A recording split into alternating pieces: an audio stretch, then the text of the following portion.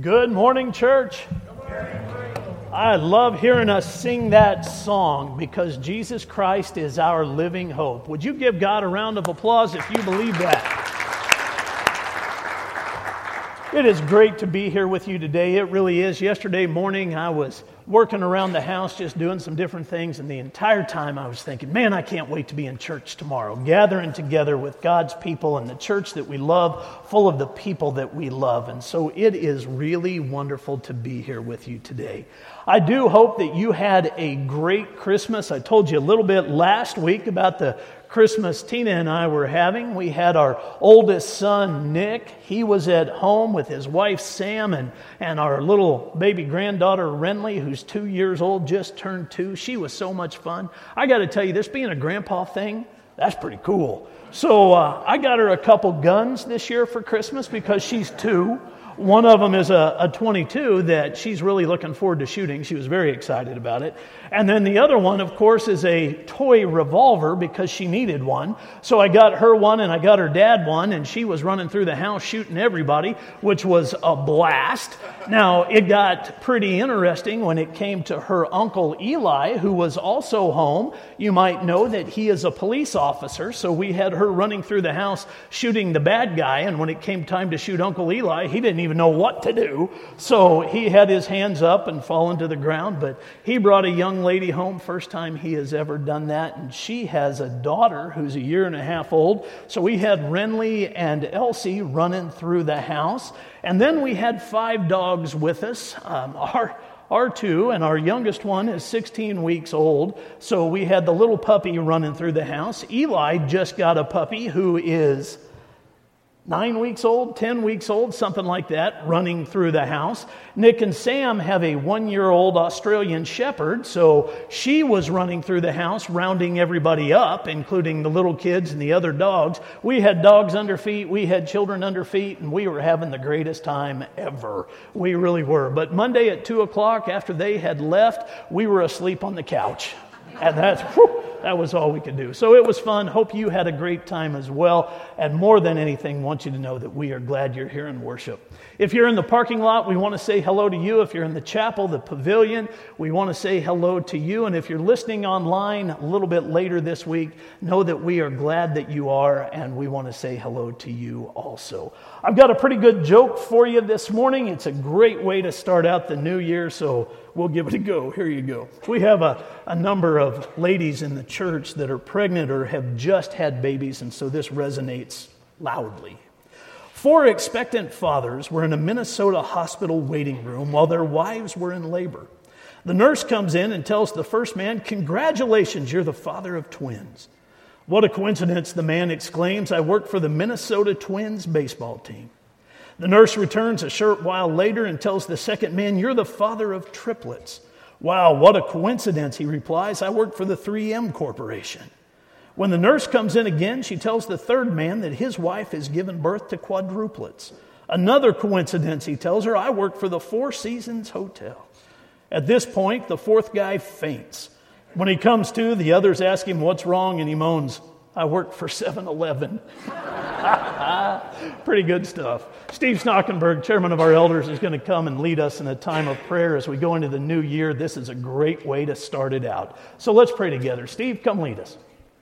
By the way, our elders will be meeting together this week talking about what's going to happen in the life of the church in the next 12 months. So be sure and be praying for the leaders of the church as they're making plans and at the same time navigating the craziness of this last year, but looking forward expectantly to what's going to happen in the new year. Steve, lead out. Pray with me, please. Father, you are so good. And that song that we just sang, "You Are Our Living Hope," that represents what we are looking forward to this next year, because we have placed all of our eggs in one basket, and that basket is with you, knowing that you are our Creator, that you are our God, and that you sent us a Savior. Lord, we're counting on you because we know that you are on your throne. So thank you for today. Help us to worship you, to praise you in song and in deed, Lord, throughout this day. Watch over each and every one of us, and thank you for what you do for us. In Jesus' name I pray. Amen. Amen. If you'll give me the grace to do so, I want to take us back into the Christmas story one more time. Now, I say one more time, but the truth is, in the coming weeks, I'm going to reference this story a number of times. But as far as I know right now, and it's always fluid, this is the last time we're going to read it. So I'd ask you for the grace to go back just once again. Join me in Luke chapter 1. There is a truth tucked away in this story that I believe we all need to see. And that's why I'm going to come back to it over and over again in the coming weeks and just want to make sure that we drive it home. Because as 2021 is getting started, it seems to me that we need this truth now more than maybe ever. You'll understand why as we go through this. Luke chapter 1, verse 25. In the 6th month, the angel Gabriel was sent from God to a city of Galilee named Nazareth, to a virgin betrothed to a man whose name was Joseph of the house of David. And the virgin's name was Mary. And he came to her and said, "Greetings, O favored one, the Lord is with you." But she was greatly troubled at the saying and tried to discern what sort of greeting this might be. And the angel said to her, "Do not be afraid, Mary, for you have found favor with God. And behold, you will conceive in your womb and bear a son, and you shall call his name Jesus. He will be great, and he will be called the Son of Most High. And the Lord God will give to him the throne of his father David. And he will reign over the house of Jacob forever, and of his kingdom there will be no end." And Mary said to the angel, "How will this be, since I am a virgin?" And the angel answered her, "The Holy Spirit will come upon you, and the power of the Most High will overshadow you. Therefore the child to be born will be called Holy, the Son of God. And behold, your relative Elizabeth in her old age has also conceived a son. And this is the 6th month with her who was called barren. For nothing will be impossible with God." And Mary said, "Behold, I am the servant of the Lord. Let it be to me according to your word." And the angel departed from her. Now, the truth that I want you to see is tucked right in the middle of a faith question and a faith declaration. The faith question is offered by Mary. It's found in verse 34. Take a look. And Mary said to the angel, "How will this be, since I am a virgin?" The faith declaration also comes from Mary. It's found in verse 38. And Mary said, "Behold, I am the servant of the Lord. Let it be to me according to your word." And the angel departed from her. It is incredibly interesting that she can so rapidly go from a faith question to a faith declaration. 4 verses. From verse 34 to verse 38, that's all it took for her to move from the realm of saying, "How can this be?" to "Let it be to me." That is an amazing jump. It really is. It's a rapid jump. One that I do not believe possible without the truth that Gabriel offered to her in verse 37. Did you see it? Let's look one more time. For nothing will be impossible with God. That is a biblical truth offered to Mary in such a way that it allowed her to make that rapid, great leap to the point that she said, "I'm a servant of the Lord. Let it be to me. Let it happen. I'm ready." She was about to experience an incredible miracle, one that would not only impact her life, but all of mankind. And when I say all of mankind, I'm not kidding. All of mankind, past, present, and future, would be touched by this miracle that she was about to experience. For all things will be possible with God. For all things will be possible with God. That is an incredible truth that sets the table for a miracle. It's an interesting thing to think about. Mary was ready for the miracle. She was excited for it. She was willing to be involved in it. But not everyone is. Not everyone, contrary to popular belief, is ready for a miracle. Not every person is open to experiencing a miracle. And certainly not every person in the world that we live in today believes that miracles still happen. Yet they do. One of the biggest stumbling blocks for people in the realm of experiencing miracles or believing in miracles are belief systems that have taken root through strange teaching, modern philosophies, goofy teachings. All kinds of different things have happened to cause this. Last week we talked about one called pantheism. There's another popular belief system that erodes people's ability to experience miracles or even believe in them, called deism. It's been around for a long time, and it is very similar to pantheism, but also very different. Let me show you just the difference between the two. The difference between pantheism and deism is that pantheism is the belief that the universe is in some sense divine and should be revered. Pantheism identifies the universe with God, but denies any personality or transcendence of such a God. Now, if you were here last week, you might remember how we defined pantheism. People that subscribe to that belief believe that God is in the universe all around us. And God can be appreciated through all the things that we see, but He is not personal and He is not involved. Deism takes it a little bit deeper. While deism is a philosophical belief in the existence of a God, knowable through human reason, especially a belief in a creator God, unaccompanied by any belief in supernatural phenomena. Now, deism says, I believe not just that God is captured within the universe and is all around me.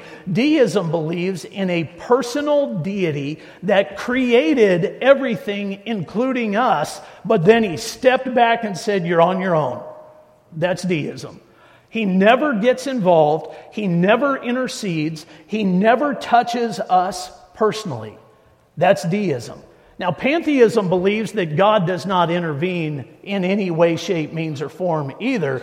Deism just makes Him a little bit more personal, but then He steps back. In some ways, deism is more of an insult to God than pantheism is.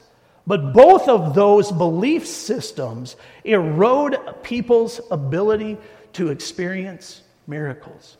It's a shame. It's a total shame. It also erodes people's ability to experience answered prayer. Because if God is impersonal, if God is not involved in my life, then He isn't going to hear my prayers. And He is never going to respond to those. Yet if we can push past those belief systems and get to a place where we have a personal relationship with God, believing Him not just to be Creator, but also Savior, and not just Savior, but also Lord, then the table is set for us to experience miracles. Miracles. There are a number of people, though, that have taken the idea of miracles and so elevated it that they believe that everything that happens in their life is a miracle. By doing so, they water down the very definition of the word. They water down the very idea of a miracle, rather than recognizing that sometimes the things that we experience are just natural. They're just natural because God loves us and He created a world to sustain us. Sometimes the things that we would call a miracle are just a part of living. But every once in a while, other miracles happen. From time to time, God intervenes. Now, you may not understand completely what the definition of miracle is, and Mary was about to experience one that fits this definition perfectly. A miracle happens when God breaks through the natural in various ways to reveal Himself to us by doing the supernatural so that He draws us closer to Him. That's the definition of a miracle. Look at how it begins. A miracle happens when God breaks through the natural order.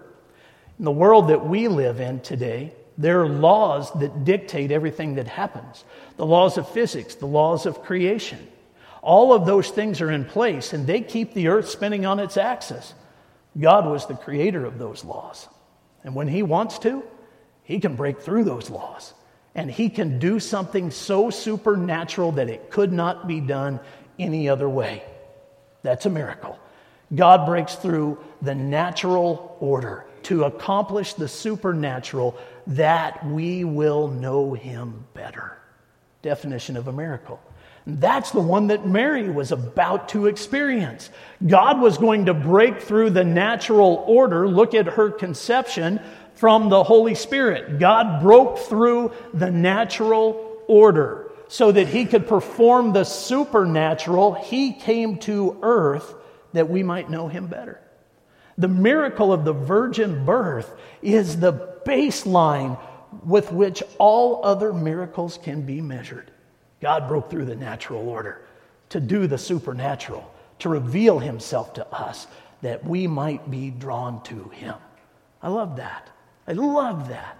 And over the course of the coming weeks, we are going to explore the miracles of the New Testament, a good number of the miracles of the New Testament. And I'm going to show you how God breaks through the natural order to reveal himself that we might be drawn to him. But in order to really understand all of this, you have to know that there is a difference between a miracle and an answered prayer.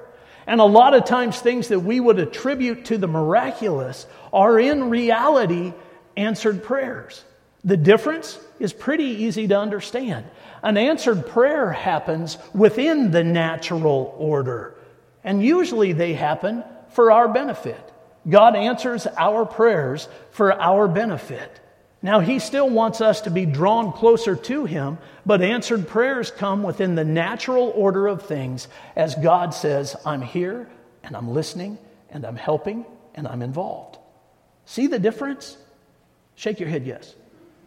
If you don't shake your head no. It would be discouraging. Just shake your head yes.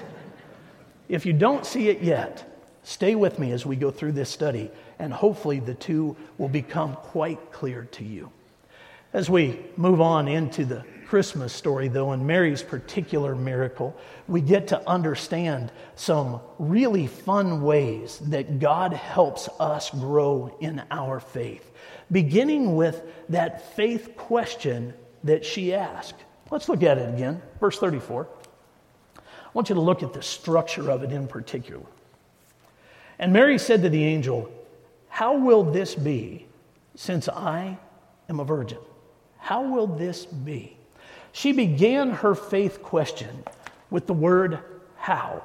In my experience over the course of the last 3 decades in ministry, I have come to believe that most faith questions begin the same way, with the word how. When we ask how, usually we are doing that because we're trying to solve a problem or fix something that is outside of our capabilities. So we say, how does this work? Or how am I going to get through this? Or how will I ever survive this? Or how will I, you can plug in whatever you want. How is one of those questions, one of those words that we use when something is so immense that we can't wrap our head around it.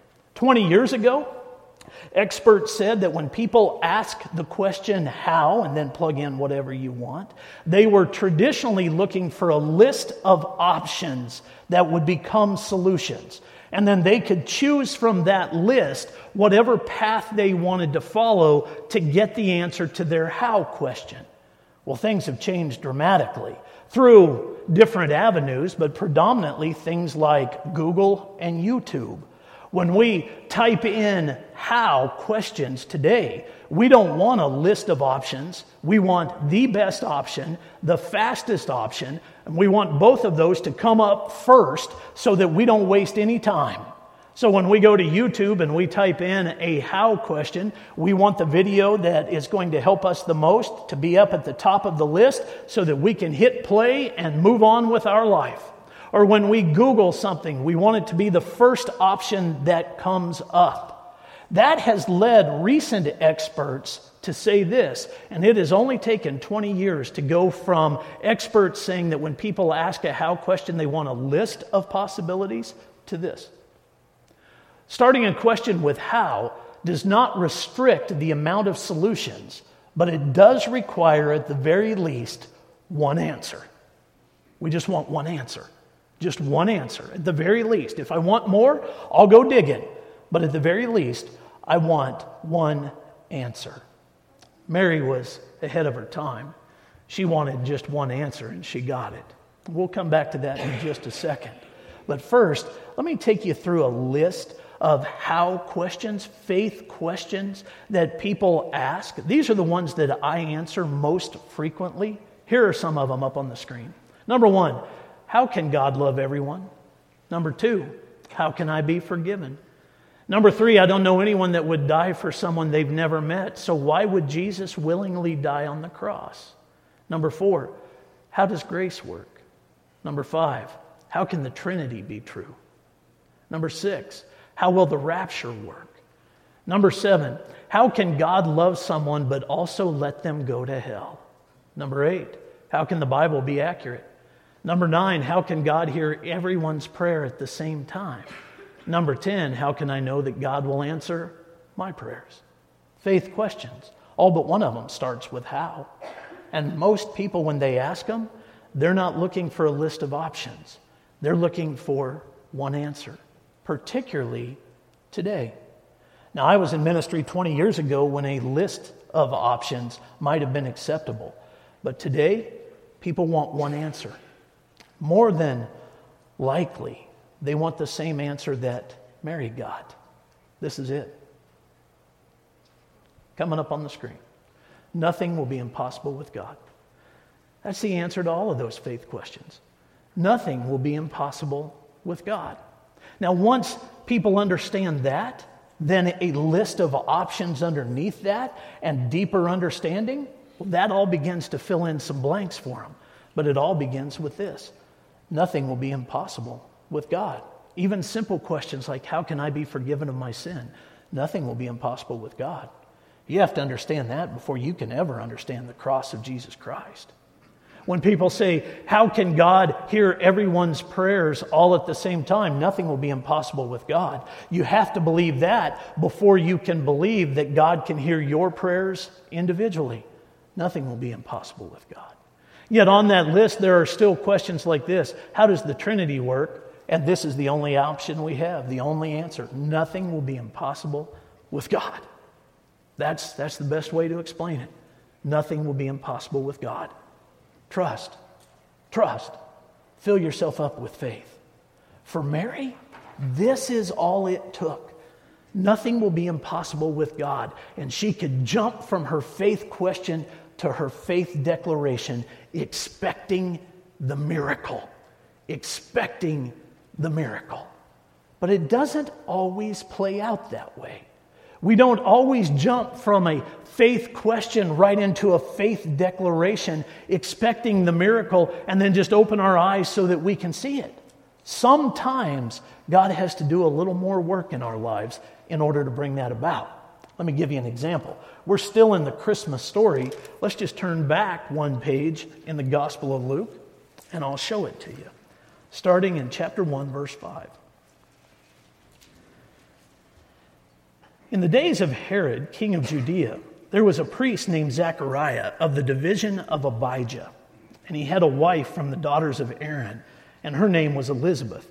And they were born righteous before God, walking blamelessly in all the commandments and statutes of the Lord. But they had no child because Elizabeth was barren, and both were advanced in years. Now, while he was serving as priest before God, when his division was on duty, according to the custom of the priesthood, he was chosen by lot to enter the temple of the Lord and burn incense. And the whole multitude of the people were praying outside at the hour of incense. And there appeared to him an angel of the Lord standing on the right side of the altar of incense. And Zechariah was troubled when he saw him, and fear fell upon him.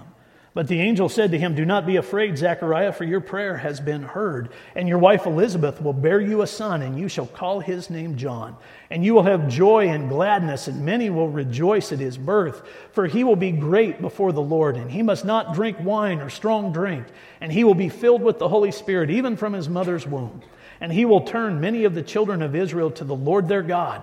And he will go before him in the spirit and power of Elijah to turn the hearts of the fathers to the children and the disobedient to the wisdom of the just, to make ready for the Lord a people prepared." And Zechariah said to the angel, here's his faith question, listen to how it starts. "How shall I know this? For I am an old man and my wife is advanced in years." And the angel answered him, "I am Gabriel. I stand in the presence of God, and I was sent to speak to you and to bring you this good news. And behold, you will be silent and unable to speak until the day that these things take place, because you did not believe my words, which will be fulfilled in their time. And the people were waiting for Zechariah, and they were wondering at his delay in the temple. And when he came out, he was unable to speak to them, and they realized that he had seen a vision in the temple. And he kept making signs to them and remained mute. And when his time of service was ended, he went to his home. After these days, his wife Elizabeth conceived, and for 5 months she kept herself hidden, saying, "Thus the Lord has done for me in the days when he looked on me, to take away my reproach among people." Now, we have two dramatically different stories that begin the same way, with a faith question. That faith question beginning with the word how. For Mary, she asked her question and quickly moved to the declaration. Let it be to me. I'm ready, Lord. Send the miracle. It only took 4 verses to get there. But in Zechariah's story, he says, how can this be? He asked his faith question, starting with the same word, how, and things took on a specifically different look. The Lord had to do some honing in his life. Mary was ready for the miracle. Zechariah wasn't. Now, why? Why does it happen that way? Why does one story in 4 verses go from here to here, and then another story has a whole different approach? Why? Well, maybe, just maybe, we have to look at Gabriel in order to understand this. We need to look a little closer at the messenger so that we can get our head wrapped around this. I know that you've heard his name. He's one of the most popular characters of the Christmas story. But I don't know if you've ever really explored Gabriel in Scripture. If you have, you know this. He is one of only 2 named angels in all of the Bible. Michael is the other one. A lot of folks believe that the Bible says that Michael and Gabriel were both archangels. That's not true. The Bible only says that Michael was an archangel. We believe that Gabriel was an archangel from the writing of Enoch, the book of Enoch, which is a pseudepigraphal book, which means it was never canonized. Yet, interestingly enough, it is quoted in our scriptures. The book of Enoch is quoted in our Bible. So we do have to pay attention to it, yet we do not have to believe that it is the authoritative word of God. In the book of Enoch, Gabriel is called an archangel. That's why we believe that he bore the exact same title. He shows up 4 specific times in Scripture. The first one is in the Old Testament. He shows up with Daniel when he brings him an answered prayer. And it is a dramatic story, wonderful story that helps us understand how the Lord answers prayer and the battle that surrounds our prayer life. Well, Gabriel is involved there. Then he speaks to Zechariah, and he speaks to Joseph, and he speaks to Mary. Those are the 4 times that we find him named in the Bible. Yet a number of scholars would tell you, and I wouldn't call myself a scholar, but I would say as a preacher, I agree with them. They would tell you that Gabriel shows up other times as well. In the New Testament, he comes with the title, the angel of the Lord, or an angel of the Lord. Now, dial in real close so that you hear this. There is a huge difference between the angel of the Lord in the Old Testament and the angel of the Lord in the New Testament. In the Old Testament, when the angel of the Lord appeared, it was a theophany, which is a visible appearance of God. In most situations, if not every one of those situations, it would have been the second person of the Trinity, the Son. It was Jesus that was appearing. When the angel of the Lord appears in the Old Testament, it is a pre-incarnate Christ. That's Jesus showing up. In the New Testament, though, because Jesus has been born, he is here. Not only has he been born, but he was crucified, buried, and resurrected. When we hear about the angel of the Lord or an angel of the Lord in the New Testament, it's different. That's not Jesus, because we have Jesus in front of us. So those scholars would tell you that in the New Testament, when we see Gabriel or the angel of the Lord, we're seeing Gabriel. He's showing up again. And I think that is probably very accurate. Now, we may get to heaven and find out that we're totally wrong. This is not one of those things to dig your heels in on, but it is more than likely Gabriel. And if we're wrong, and that'll be a cool thing to find out when we stand before the Lord. But in the meantime, understand this. Gabriel shows up not just as a messenger. He shows up in some other powerful ways. Here are some of the examples of the angel of the Lord in the New Testament. You can look them up on your own. With the exception of this one, I want you to see the last one, Acts chapter 12, starting in verse 20. This is my favorite one. Might not be yours, it's mine. Verse 20. Now Herod was angry with the people of Tyre and Sidon, and they came to him with one accord, and having persuaded Blastus, the king's chamberlain, they asked for peace because their country depended on the king's country for food. On an appointed day, Herod put on his royal robes, took his seat upon the throne, and delivered an oration to them. And the people were shouting, "The voice of a God and not of a man." Immediately, an angel of the Lord struck him down because he did not give God the glory. And he was eaten by worms and breathed his last. But the word of God increased and multiplied. Now, I kind of like seeing Gabriel in that situation because we picture him as that white, angelic figure in the Christmas story, wings behind him and a halo on his head, and he comes to bring a great message to all these different people. But then if we can make the switch from that picture to this picture, that's Gabriel saying, "Well, that's enough out of you," and he knocks him down, and that's it. And Herod's eaten by worms. End of story. Pretty simple. Gabriel brought the thunder.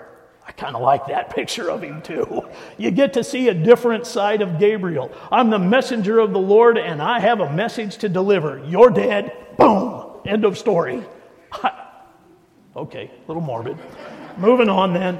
That's my favorite appearance. There are others, and I do encourage you to look those up so that you can get your head around Gabriel just a little bit more so that you can understand the difference in the two stories. Why did Mary jump from the question to the declaration so quickly and Zechariah find himself in a place where he had to be honed before he could make a declaration? Well, it could be that the answer is revealed to us in Zechariah's story. Let's go back to it. Luke chapter 1, verse 19. Right after Zechariah asked his question in verse 18, again, this is how it sounds. And Zechariah said to the angel, "How shall I know this? For I am an old man, and my wife is advanced in years." The angel answered him, "I am Gabriel. I stand in the presence of God." How can you ask that question? I am Gabriel. I stand in the presence of God. I brought you the answer. Why are you questioning me? When Gabriel says, "I stand in the presence of God," what he means is he knows things. He knows things. Gabriel's been there for a long, long time. When God says something's going to happen, he knows it's going to happen. There wasn't a question in his mind. So when Gabriel brought this message to Zechariah, there shouldn't have been a question in his mind, at least not in Gabriel's thinking. I am Gabriel. I stand in the presence of God. How many times, Zechariah, have you had an angel stand in front of you? How many times has this happened in your life? Why are you questioning this? I am Gabriel. I stand in the presence of God. That's what he was saying. I know things. I know things. And so now you're going to think about some things. You're going to be quiet for a while. You're not going to be able to talk. Your declaration's going to have to wait. The implication is really, really simple. Gabriel, because he stands in the presence of God, has the ability to know whether a faith is strong or whether it needs some honing. Because he stands in the presence of God, he knows some things that we could never understand. And one of the things that he knows as you lay these two stories side by side is how strong your faith is. And so he responds differently. There are different responses to our faith questions based on our faith. There are different responses to our how questions based on our belief. Zechariah and Mary show us that. Sometimes the miracle is held back for a little while, or at least the declaration is, as God is honing something within us so that we can understand and get to a place that we're ready to make the declaration with everything that we have. So the miracle waits a little while. The declaration waits a little while. And for other people, it comes very quickly. One of the things that we have to understand about Gabriel is the amount of time that he has been with the Lord. Gabriel was there when time began. He was there to sing God's praises over creation. You may say, what in the world are you talking about, preacher? Well, let's go to the Old Testament, the book of Job. Job chapter 38, verse 1.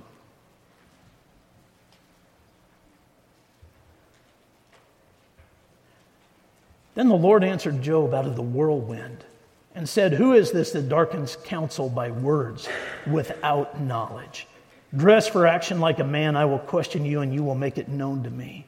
Where were you when I laid the foundation of the earth? Tell me if you have understanding. Who determined its measurements? Surely you know. Or who stretched the line upon it? On what were its bases sunk? And who laid its cornerstone when the morning stars sang together and the sons of God shouted for joy? There it is in verse 7. The angels, the sons of God at creation, were shouting for joy. They saw what God was doing and they were shouting for joy. The morning stars, also the angels, they sang together over creation. Gabriel was one of them. He was there. Remember, he shows up in the Old Testament. He was there at creation, shouting for joy over God's power, over what God was doing. And because he stands in the presence of the Lord, there's all the reason in the world to believe that he understood that Jesus would come. 4,000 years later, he understood that Jesus would come, that Jesus would be necessary because of what creation would do. Yet he shouted for joy, stood in the presence of the Lord. He wasn't all-knowing, but things were revealed to him. So when he came to Zechariah, and Zechariah's question came out the way it did, Gabriel responded the way he did. Same thing happens for us. When the Lord puts something in front of us, our faith determines the outcome. We have to know that. Even in the realm of miracles, our faith determines the outcome. Yet as you make your way through both of these stories, Mary's and Zechariah's, one thing that you have to remember is that it was never about angels. It was never about angels. Miracles are never about angels. Miracles are about God drawing us closer to Him. Miracles are about God revealing more of Himself to us. The angels are just the messengers. Be careful that you don't fall into the popular, common, easy traps of exalting the messenger rather than looking at the one who sends the message, the Creator. Be careful that you don't fall into the easy trap of the worship of angels, the belief that angels are the ones who bring about different things in our lives. They're only the messengers. It's all about God. The writer of Hebrews believed so strongly in that he wanted to give us a warning. And he starts right away in his book with that warning. Let's go to Hebrews chapter 1.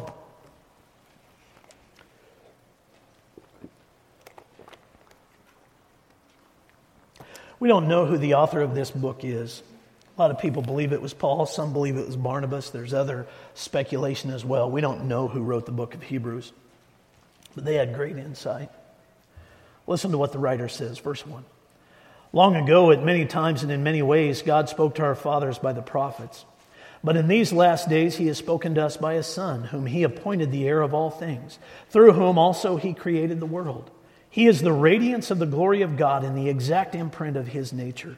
And He upholds the universe by the word of His power. After making purification for sins, He sat down at the right hand of the Majesty on high. Having become as much superior to angels as the name He has inherited is more excellent than theirs. For to which of the angels did God ever say, "You are my son, today I have begotten you"? Or again, "I will be to him a father, and he shall be to me a son"? And again, when He brings the firstborn into the world, He says, "Let all God's angels worship Him." Of the angels, he says, he makes his angels winds and his ministers a flame of fire. But of the Son, he says, your throne, O God, is forever and ever. The scepter of righteousness is the scepter of uprightness is the scepter of your kingdom.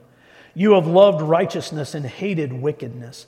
Therefore, God, your God, has anointed you with the oil of gladness beyond your companions. And you, Lord, laid the foundation of the earth in the beginning, and the heavens are the work of your hands. They will perish, but you remain. They will wear out like a garment, like a robe, you will roll them up. Like a garment, they will be changed. But you are the same, and your years will have no end. And to which of the angels has he ever said, sit at my right hand until I make your enemies a footstool for your feet? Are they not all ministering spirits sent out to serve for the sake of those who are to inherit salvation? Chapter 2, verse 1. Therefore, we must pay much closer attention to what we have heard, lest we drift away from it. For since the message declared by angels proved to be reliable, and every transgression or disobedience received a just retribution, how shall we escape if we neglect such a great salvation? It was declared at first by the Lord, and it was attested to us by those who heard, while God also bore witness by signs and wonders and various miracles, and by gifts of the Holy Spirit distributed according to his will. So the writer is saying it was never about angels. They were just ministering spirits. It was always about Jesus. It's always been about Jesus. The angels have just revealed him. The greatest miracle that ever touched mankind was Jesus Christ and is Jesus Christ. Amen? And he's the one that we're drawn to. And every miracle, every message from God is designed to do that, to draw us back to Jesus. And so sometimes, in the midst of our faith questions, it isn't the miracle that we need to be after. It is just the truth of Jesus. It's knowing that he is who he says he is. Not that he stands in the presence of God, but that he is God. That's the message we need to be looking for. That's the truth that we need to be holding on to. And once we do, we can understand that nothing will ever be impossible for him because he is God. And that he's all we need. He is all we need. It's entirely possible that nobody teaches us that message better than John the Baptist. Right at the end of his life, John was locked up in prison. He was going to lose his head for the sake of Jesus. He had some disciples around him while he was in prison, and he sent them to the Lord. Not to bring back a miracle, but to bring back knowledge. I want you to hear what happens. Matthew chapter 11, verse 1. When Jesus had finished instructing his 12 disciples, he went on from there to teach and preach in their cities. Now when John heard in prison about the deeds of the Christ, he sent word by his disciples and said to him, are you the one who is to come, or shall we look for another? And Jesus answered them, go and tell John what you hear and see. The blind receive their sight, and the lame walk. Lepers are cleansed, and the deaf hear, and the dead are raised up. And the poor have good news preached to them. And blessed is the one who is not offended by me. I love that John didn't say to his disciples, you go tell Jesus where I'm at and tell him to come get me. He didn't say that. He didn't say, you get to him and say, if you really are the Christ, get me out of this situation. He didn't say that. He didn't say, you get to him and tell him, I need a miracle right now or my life is over. He didn't say that. What John said was, you go make sure that he is who he says he is. I just need some peace. And they did. And they brought that message back. And John got to hear it. Paraphrased, it sounds like this. You go back and tell him, I am. You go back and tell him I am. And that's all he needs to know. But he gave him a little more assurance. Jesus said, you go back and tell him, look at the history that you have over the course of our lives together, John. Look at the miracles. They reveal me for who I am. The lame walk, the blind see. The poor have heard the gospel. You look back at what you've already experienced and you have your answer. You have your answer. That's the way it works. Miracles reveal Jesus, and they draw us closer to him. My friends, let me let you in on a little secret. As we go into 2021, we've left 2020 behind us, move into this new year, what you need more than anything, what we all need more than anything, is Jesus. He's what we need. He's the answer to everything that we face. He is the answer to every challenge in front of us, every hurdle, every obstacle. Whether that is nationally, whether that is as a church, or whether that is personally. What we need more than anything is Jesus. And if you already have him in your life, what you need more than anything is more of Jesus. So be drawn to him. Have your eyes open. And pray in such a way that God can answer your prayers. And if a miracle is needed, trust that he will break through the natural order. But if he doesn't and he is answering your prayers within the natural order, then you be drawn to him. Because he's what we need. He's who we need. He is the answer to everything. And no matter what we face, nothing will be impossible with him. Nothing. Isn't that cool? That is just great news. Let it be an encouragement to you. As we have left a discouraging season, know that we are moving into an encouraging one because of Jesus Christ. That's all we need. Back in October, I got a devotion from Charles Swindoll. Spoke loudly to me. If you've worshiped with us long at all, you know that I love that guy. What a preacher. Writer, author, speaker. He's just amazing. So I want to leave that with you. Worship team's going to come. This spoke loudly to me in October, and it has several times since. I hope it'll do the same for you. Listen close. Are you living with an impossibility, an insurmountable challenge that you're powerless to change? Maybe it's a grown child straying in the wrong direction. Maybe it's your marriage or chronic pain, or perhaps a wall you've slammed into with your career. Whatever it is, you've run out of options. No pastor, no professional, no friend, not even you yourself can bring the change that's needed. You're stuck. Am I describing your life? If so, I've got great news. We are all faced with a series of great opportunities, brilliantly disguised as impossible situations. On earth, Jesus performed miracles that proved what Scripture says. Nothing will be impossible with God. John records 7 that perfectly illustrate Jesus' astonishing power so that you might believe. Jesus demonstrated his power over quality. In John chapter 2, Jesus turns water into wedding wine. When the master of ceremonies tasted, he says the bridegroom saved the best for last. He demonstrated his power over distance. Chapter 4, Jesus heals a man's son from 5 hours away. He demonstrates his power over time. In chapter 5 of John's Gospel, Jesus heals a man who had been lame for 38 years. He demonstrates his power over quantity. In chapter 6, Jesus feeds over 5,000 people with 5 loaves and 2 fish. He demonstrates his power over nature in chapter 6 when Jesus walks on water. He demonstrates his power over misfortune in chapter 9 when Jesus gives sight to a man born blind. And he demonstrates his power over death in chapter 11 when Jesus calls forth Lazarus from the grave. Need to turn something ordinary into something of quality? God's good at that. Got a person you need to reach who's far away? He has no problem with distance either. Been wrestling with something so long you can't remember what life was like before? He's the master of time. Need an impossible provision? He provides more than enough. The laws of physics say your reality can't be changed. The Creator wrote those laws so that He can change them.